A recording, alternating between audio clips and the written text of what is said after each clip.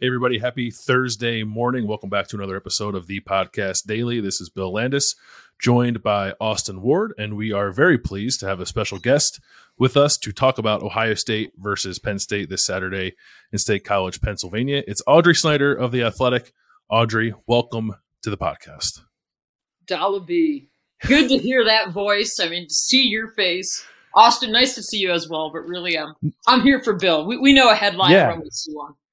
That's right. I'm only here as a supporting act for this particular show, and I wouldn't try to interfere between the two. I just will say that it is special to have Audrey on the podcast with us because she's one of the only people from the Penn State beat that I've ever communicated with, but that's because she's the only one who can participate in road beers at a level that I respect. So she's always had the full appreciation from here, and she covers the team well. I don't really care that much about that. But it's not the road beer stuff. Yeah, we get it. I mean, if I have to go to Indiana like 3 or 4 times a year, we've got to have the beers lined up. And like I told Bill earlier, I said you guys are more than welcome to come to my house Friday for my Halloween party. Have some road beers here, but he told me you guys have other more responsible plans. I don't know about responsible, but we do. Yeah, we are trying to see what Old Bedford has to offer us, and we will partake there. Yeah, I don't even know if they have like craft beers there, to be honest. I've never been to Bedford, Pennsylvania. I hope they're not a sponsor of anything here because I've never been. They did. The town contacted us to be a sponsor of the podcast. We said no, thank you. We said, we got to drive past through here anyway. Yeah, screw them. Yeah. I hope you guys enjoy your stay in Bedford. And Bill, you missed homecoming at Penn State by a week. I know. I'll talk to the AD, see if we can roll out a red carpet for you. Yeah, I've not been there for a homecoming game since I graduated, so they need to rework that schedule. Make sure I can get there, and then make me the whatever they call it, the Grand Marshal. Is that what they call it of the homecoming parade? I need that role. They messed it up last week because it was homecoming and the whiteout, and a night game, of course, too. So like all of that, like last week was just a whole thing. I think that people are going to be like spent by the time Saturday gets here at noon. I saw a thing today, parking lots are opening at 6. So like, I don't know what kind of wasteland we might be stepping into by noon. I'm unclear on that, but. Well, that seems like the perfect way to get into it. Yeah. Cause I don't know, Austin, every time you've been to Beaver Stadium, it's been a night game, right? That is correct. And I have not enjoyed my visits to Beaver Stadium and its luxurious press box. You can say it's a dump. You're welcome to say that here. It's definitely a dump. But what are the Buckeyes in store for, and what are maybe any fans who might be traveling to State College in store for with a noon kick in Ohio or in Beaver Stadium, as opposed to an 8 p.m. raucous whiteout kick? Yeah, I come bearing bad news because noon, and this is for you guys too, noon brings the worst traffic. Like it's because everybody's getting there at the same time, or at least like the night game, you can kind of stagger your arrivals. So Penn State sent out a thing today where they're like, hey, between like 9 and noon, expect heavier than usual activity. And like usually it's really bad. So I'm kind of fearful what that means for us. In terms of getting there, my 10-minute drive might turn into an hour. I hope not. But it's happened like that before. So like Ohio State fans, if you're planning to get there, brace yourselves because it's gonna take a while. Like literally, and like you guys know this. I mean, Ohio State can tailgate with the best of them. I've been to the Horseshoe plenty of times. I've seen the packets of cigarettes in the parking garage on my way out, and some clear yellow substances in water bottles that we surely know what that is. But like people will show up; they will line up to tailgate at 6:30 before the lots even open. So have that in mind. But I do think the crowd's going to be juiced, despite last week being like the big one. I mean, this is the stretch for Penn State, as you guys know. It's always the measuring stick. It's like, all right. Got the crap kicked out of you by Michigan. You come home, rebound in the best way possible against Minnesota. And now, here comes that team that you're always trying to compare yourself to. So the fans will be jacked up for it, for sure. But yeah, I think Ohio State lucks out that they're not getting the whiteout. And of course, last time they were here was that weird 2020 COVID season where it was like no one's here to see the game, you know? Mm-hmm. Audrey, before we start talking about actual football stuff, though, like this James Franklin, Jim Harbaugh feud, not one that I ever anticipated popping up, but I'm certainly enamored by it from just a fan of entertainment. Mm-hmm. Two guys who are just so strange with the way they handle the media. I'm glad that I don't have to be in covering the day-to-day, but how has Penn State responded to that? I'm sure they thought it was entirely off of their radar, and then Jim Harbaugh pops back up on Monday. What has it been like there in Happy Valley? Well, as is always the case around here, the awkward moment happens, and I have the microphone in my hand to go next. So James Franklin gets asked on Tuesday his response to Jim Harbaugh, which Harbaugh said on Monday, which was Penn State's off day, that Franklin was the quote-unquote ringleader of this tunnel fiasco. And I don't know, I saw the video where Franklin said some salty words, but there was like a peanut butter and jelly sandwich flying through the air, and I was distracted by that in the video. So like, to me, it wasn't like the James, what he said. It was just like, okay, like teams can't get it. Like, I understand the logistics. It's a challenge, but literally, like, let's not reinvent the wheel here. Everyone has dealt with this at the Horseshoe, right? It's like everybody gets the pink locker room at Iowa. I mean, I don't know, like, look at Penn State, they're visiting accommodations. It's terrible, right? Like, a lot of these teams, the visiting areas are rough. I guess everybody has to go through the same tunnel, which is weird. But yeah, so James Franklin's comment, he was asked by Neil Rudell of the Altoona Mirror if he had a comment, which I am a fan of bad puns, and Neil gets my sense of humor. So Neil led his question to James Franklin with, James, I know I have tunnel vision, but I'm sitting there with the mic in my hand dying, but I'm like, I have the next question, so like keep it together, So Franklin's like, I don't have a comment. And then like there's just this awkward pause, and they go to me, and I was like, well, like, is that it? Like, is there, Neil, like, did you have another question? Or he didn't. So I probably made the moment more awkward than it was. But yeah, that's our new feud. You've got Penn State with the Iowa situation last year where the fans, the whole injury gate, and James Franklin had to respond to that, saying they were faking injuries. We now have this. This week always brings up the great not yet elite rant from 4 years ago with James Franklin. So really, it's been a great time. Been a really, really great week, and we got the 2023 football schedule released on top of it. Yeah, Pat Kraft, the AD there, was not happy that they're starting on the road again, right? Yeah, no, I texted him and I said, hey, I hear Champaign in September is a really nice time. Luckily, he gets my sense of humor. But yeah, no, this is Penn State's 8th consecutive year going to be opening up on the road. The bye week for the Nittany Lions will shift for a week, so somewhere someone's wedding is going to get torpedoed again by this ever-changing schedule. But yeah, it's just been one thing after the next. But the crazy thing is I looked at the schedule for next year, and I believe Penn State, Ohio State is somewhere around like the October 21st. So yeah, it's a week earlier. Next year at this same time, we're going to be talking about the same thing, which that's right. Well, nice. Do you think at this time next year that will Penn State finally be elite? Like where are they on the journey to get from great to elite? Oh, the great not yet elite scale. So James Franklin was asked a couple variations of that this week. I asked him one of those variations. It did not go very far. Because my question was more so with regards to facilities, because I think that was part of the rant, right? Like that was part of that pent up aggression of, hey, you lost 2 years in a row by 1 point each time. That's an area where they still have strides to make. They've got this new expanded weight room, but it's not good enough, right? Like everything we always hear with their facility, it's not nice enough because they fell behind during the Paterno era. They didn't update things. So they point to places like Ohio State as kind of like that shining example, right?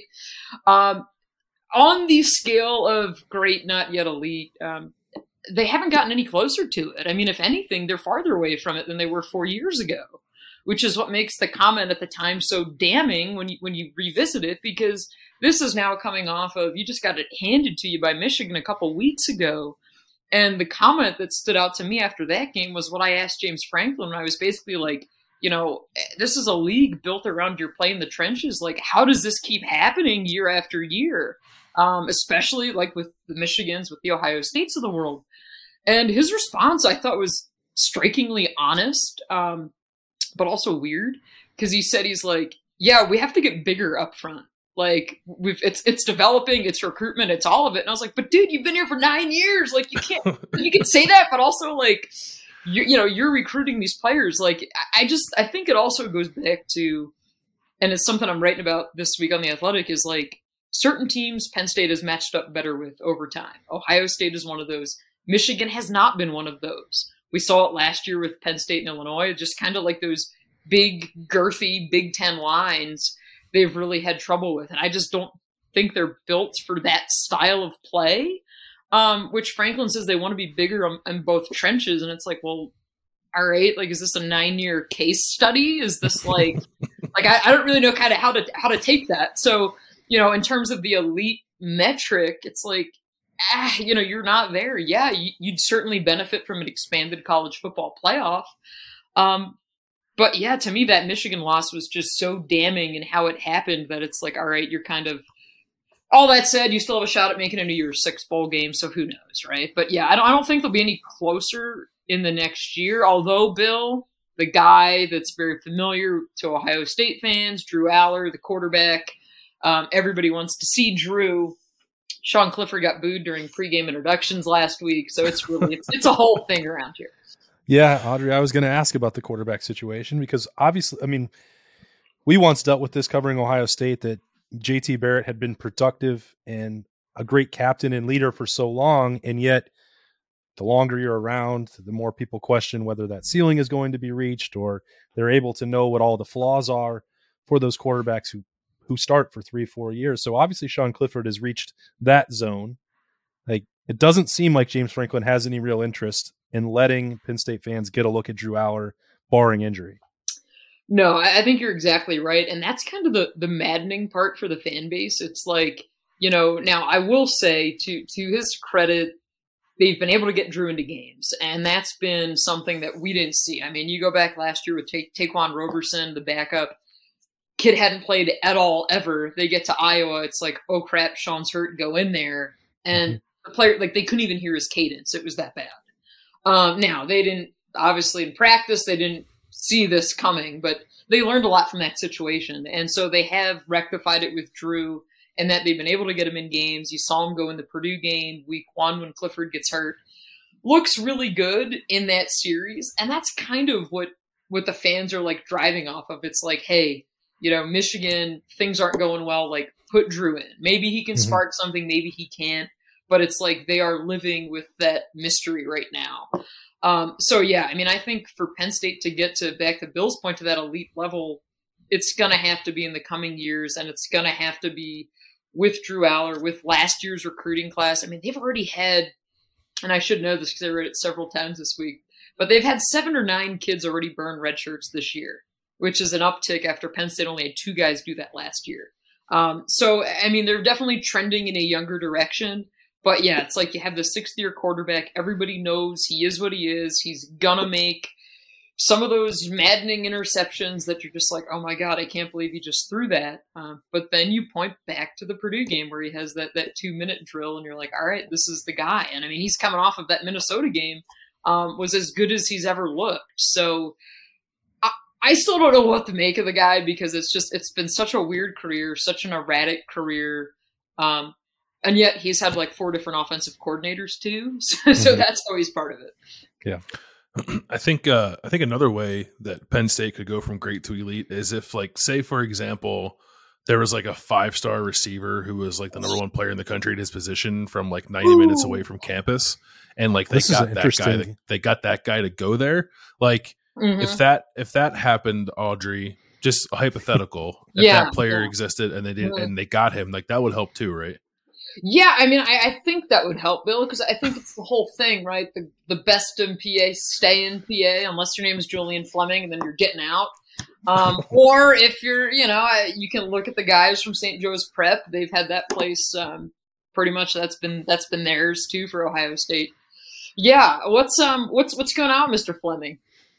Oh, he just scores touchdowns like every game he plays. I am very, very interested to see Julian Fleming in Beaver Stadium on Saturday, because I think he'll probably score because that's just sort of what he does. And I want to see what the reaction in that stadium is when it happens, because the last time he was, I guess, he was on the team the last few times they played, but I don't think he played very much. But I can't get the image of him in the Ohio versus the World hoodie out of my head. And back in 2019, when Penn State came to Columbus and Julian was on his official visit, something that I'm sure still stings Penn State fans. I remember weaving around the sideline that day during pregame and seeing that and like cutting in front of all these recruits of like, no, I need this photo, like back away, knowing I was going to set the Twitterverse and also Ari Wasserman ablaze with that. But yeah, I mean, and that's kind of the thing, right? It's like Ohio State has had their pick of Pennsylvania players for the most part. Now, you're always going to get some of these situational cases, and Penn State has one of those with Nick Singleton, where it's like, all right, Gatorade Player of the Year, 5-star running back, comes to Penn State, picks Penn State over Notre Dame. A large part of that being he's, 3 hours away or 2.5 hours. His family can get up here and see him all the time. Like, the family told him point blank, like, we're not going to be at Notre Dame every week, right? Like, so you're always going to get some of those guys. Singleton has very much looked to the real deal. You'll see a heavy dose of him on Saturday. He's been their starting running back. They pretty much have split reps with he and fellow freshman Katron Allen from IMG Academy. They've pretty much been like a 50-50 split. But yeah, I mean, it goes back to weeks like this. You think of the Flemings of the world, the St. Joe's Prep guys of the world. And then if you're Penn State, you say, oh, hey, we can counter that with the 5-star quarterback who's standing on the sideline, who you probably will see, definitely will see next year. But yeah, I mean, I think that's what makes this game so much fun too, is because these recruiting ramifications have been so prevalent and so important. I think what's fascinating to me about that is like James Franklin has not been unsuccessful in recruiting. Mm-hmm. And if you're putting Marvin Harrison or Julian Fleming on the Penn State roster, yes, they would be better, but they haven't suffered from a lack of skill position players. Yes. And you alluded to this earlier, Audrey, like this defensive line, I don't think is very good for Penn State based on just the little I've seen, but the offensive line has been bad for a very long time. So like that seems to be the more pressing issue from an entertainment spot. Let's see Julian Fleming get a reaction in Beaver Stadium. From a beating Ohio State perspective, I think it clearly is in the lines, and Ohio State's this year are much better than they've actually been the last several years. Yeah, it's that play in the trenches, and that's where, and you're exactly right, Austin. I mean, they have, and again, Penn State, by and large, has recruited extremely well, which it always pales in comparison because of Ohio State. So it's like you always look at the Big Ten rankings, and you're like, okay, yeah, but you're still chasing them. Yeah, right. But yeah, no, your point is exactly right with the trenches. And like for Penn State, that's why a guy like a Nolan Rucci who goes to Wisconsin a couple cycles ago, that's why it's such a big loss, because it's like, hey, here's your premier offensive lineman in the state, and he goes to Wisconsin, and oh yeah, by the way, dad played here, the family had season tickets, and you still don't land that kid. Like that's where things have to change for Penn State in the trenches, and like the offensive line is better this year. However, and we'll see practice Wednesday night. Who knows what we'll see? Maybe they'll trot out some guys who are hurt and take away their non-contact jerseys. You never know. Got to keep them guessing, right? Like literally last week, the big thing was Sean Clifford's health when we were there. And I kid you not, we were there for 8 minutes. And for 4 of those minutes, Clifford was in the bathroom. And it was like right when they were starting to throw passes. And so I said, again, as the only female on the beat, I said to the males, like, yo, somebody go in the bathroom and find out. Like, is he okay? Is he hiding in there? Like, I can't go in there. One took me up on it. So, but literally as soon as we left, Sean came out of the bathroom. On our beat, there would have been 10 people in the bathroom going to check that out. That's right. Like, I mean, I was like, this is like, come on, prime opportunity. But nobody, decided to go. So I just was standing there wondering for the rest of the week about the quarterback's health because nobody would go to the bathroom.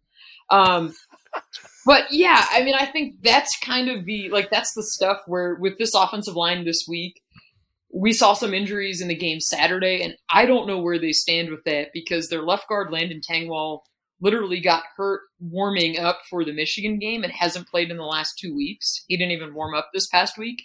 So it's unclear if you're going to see him. And then their right guard, Sal Wormley, got hurt during the Minnesota game didn't come back. Right tackle Caden Wallace got hurt during the game. So I don't know what they're going to have going on that front five. And it's been better this year, but it's not an elite line. Their left tackle, Olu Fashanu, has been really, really good, which is fascinating because you look at this line and he's like the lowest rated recruit, former 3-star guy. And he's somebody like Dane Brugler's pegged him as a, future first round draft pick, which has been really interesting. But I don't know. It just kind of goes to show you maybe sometimes all the stars don't matter up front. But that'd be an interesting podcast. Yeah. I hear some people are kind of big on that theory. But yeah, no, the offensive line's been better. But to Austin, to your point about the defensive line, I'm with you. To me, this defensive line has been underwhelming this year. There isn't. If you're Ohio State and you're game planning, I don't think there's somebody on that Penn State defensive line that scares you. PJ Mustipher, he'd probably be as close to they have that. He's a force. He, blew out his knee last year against Iowa, is probably just now getting back to 100%. Like he told us pretty candidly a few weeks ago that he was close, but he wasn't there yet. So that's probably the guy, but defensive end Chop Robinson, we didn't see him last week, presumably because of injury. He didn't even warm up. So are you going to have him? He's been getting a starter's level of reps despite rotating in for Nick Tarburton. So yeah, to me, the defensive line, the sack numbers aren't there, which obviously not always the best indicator, but yeah, they're kind of, there's not someone who I would say really, really scares you or can take a game over. I think maybe that guy might exist in Penn State secondary though, right? Mm-hmm. I think Marvin Harrison Jr., who I'm assuming will see a lot of Joey Porter Jr., is going to be one of the more compelling one-on-one matchups in college football this season. Those are 2 future first-round picks. They're both gigantic athletes. I looked this up. I don't think they ever played against each other in high school. I thought maybe they would have, but they haven't. But I guess Eastern PA, Western PA match. That's right. Yeah. That's right.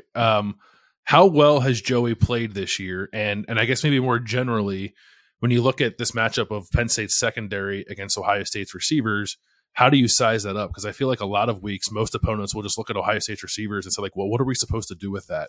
Yeah, I think Penn State is maybe a little better situated to deal with it. Yeah, the secondary for Penn State, this is their strength, and Joey Porter is that number one guy, that shutdown corner. Really, the interesting thing that we saw this year was that Purdue targeted the crap out of them. And it was kind of what are you doing? But I think it was also Purdue being hey, we're going to throw the ball around. And so just so happens we keep throwing at Joey, weird, baffling strategy. Did not work out too well for them. But the thing that's so crazy with Porter is he's got those long, rangy arms. Just his build is crazy impressive. Because it's so unusual. And yeah, he's been every bit of that shutdown big time corner. Bill, as a noted Penn State alumnus, fun fact here that I can share with you. Penn State has never had a cornerback selected in the first round of an NFL draft. Isn't that nuts? That is nuts. Yeah. Yeah. So Joey has the chance to be that guy to break the streak, which is pretty insane. So, yeah, he's been really, really good. The other thing is their safety, Jair Brown, has also been really, really, really solid back there. Now, the challenge with this defense, or the problem with this defense, has been the linebacking core. That was kind of the weakness going into the year. We saw them last week. They changed their starting lineup. They put freshman Abdul Carter out there. Philadelphia guy, Bill. Name should sound a little familiar for you. LaSalle High School. Yeah, he camped here last summer, yeah. Go Birds. And he's he looks every much of a big time linebacker in the making. But as James Franklin said, he's we rolled out 3 box linebackers because we knew Minnesota was going to run the ball at us a million times. But they can't do that every week, which also kind of raises the question of, well, why didn't you do that the week before against Michigan? Interesting, right? Interesting strategy. But I guess they wanted to give up 400 yards rushing to Michigan. That 418 was all part of the plan, Austin. You got to rally back, roar back louder, right? That's right. It's all about how you respond after they got hit in the mouth repeatedly. But yeah, I think it's just kind of the interesting thing is you've got this crazy good secondary, but what you have in front of it's been a little bit interesting. Jonathan Sutherland's that hybrid outside linebacker who was a safety last year. That's like the weak link of this defense. And so we've seen at times this year a good bit. They've gone to what they call their prowler package, where they'll put 7 defensive backs on the field, and like Jair Brown will move into the box. Like, it looks absolutely ridiculous from the press box, but they've done that. And so I think like you've got good corner play, and you've got this star out there. So like they are, I think, really well positioned to handle these receivers, but can you do anything to make CJ Stroud uncomfortable? And that's where I'm just not so sure they can. I was going to say that you don't have to make a prediction, Audrey. I was going to ask what the clearest path to victory for Penn State might be, but you've already comprehensively Ohio covered State that. gets stuck in Altoona. They're going to hang out in Bedford and go drink at the old Bedford Brewing Company with us. That's maybe the only thing. Yeah, they are. I was going to say they're one of the teams that actually does not stay, to my knowledge, does not stay in State College the night before the game. They had difficulties. So it's funny because 2 years ago was the only time that I've ever got to stay in State College for a game because no one was traveling there. And the Ohio State did stay there 2 years ago. There was a newer hotel, sort of like convention center-y place. Okay. They don't outside. like our old hotels here. They did not like the old setup. And so I think Ramada, they were I think they were trying Ramada. to get that again this year. Not sure what the likelihood of that was now that the world is back to more normalcy, but yeah, it is a more challenging place, not just for the media, but for teams to handle as well. Yeah, it's a mess. I mean, it's just like there aren't enough hotels here. And so it's kind of like, and I think people, like for me, it's like when you go to Columbus, it's like, okay, cool, I have a million places I can stay, I can go. We're here, it's very, very centralized. But yeah, so path to upset Austin, unless, the Buckeyes don't make it here for some reason. They, the bus tires stall out or some break, something like that. Well, assuming they get to the stadium Saturday, no traffic issues like you and I.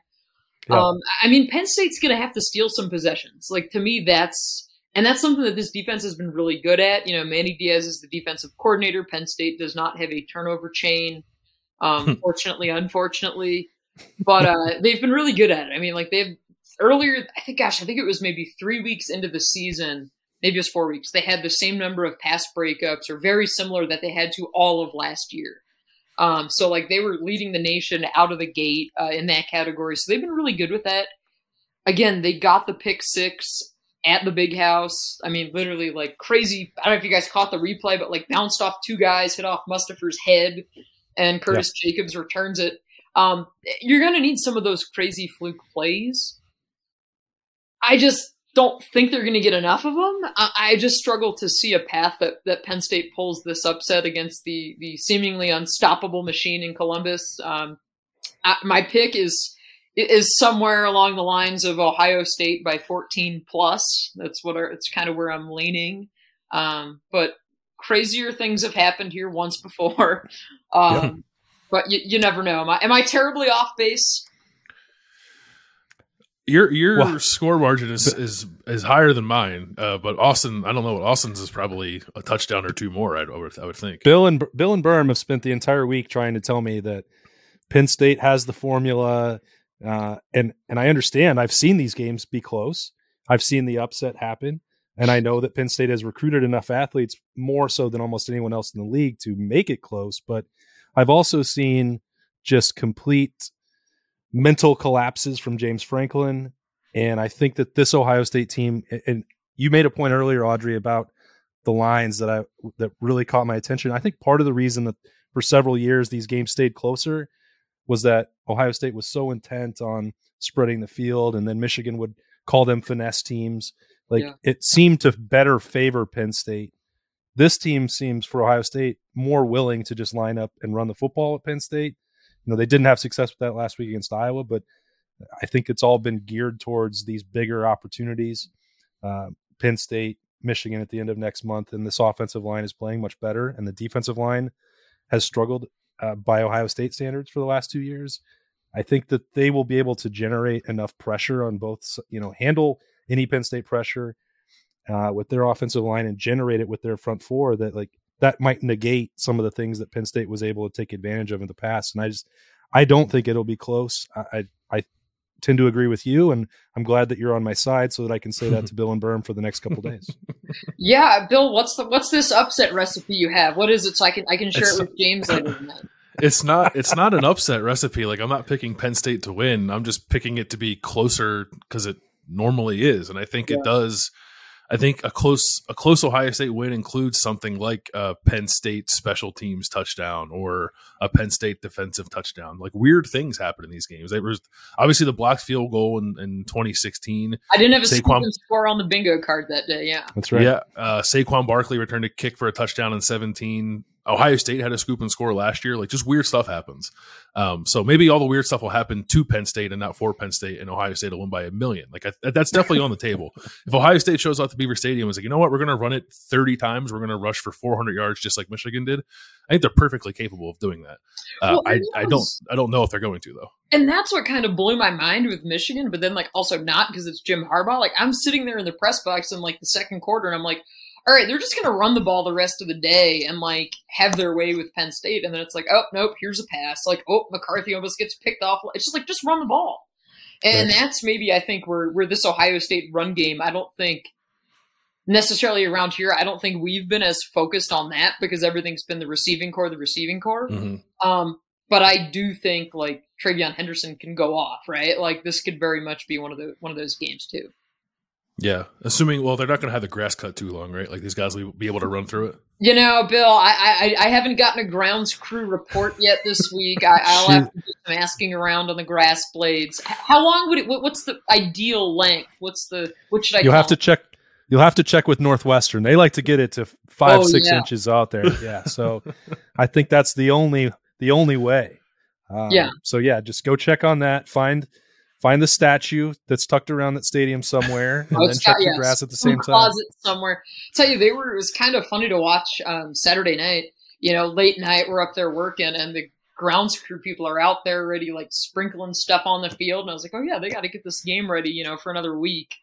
But yeah, I don't see him keeping it close. But Bill, to your point, we've seen some crazy things around here with these two teams. I remember my esteemed colleague, your esteemed former colleague, Ari Wasserman, telling me in the Ohio State press box at halftime of the game when Barkley returned the kick for a touchdown, "Wow, Audrey, have a great time at the Rose Bowl." Yeah, Ohio State comes back to win.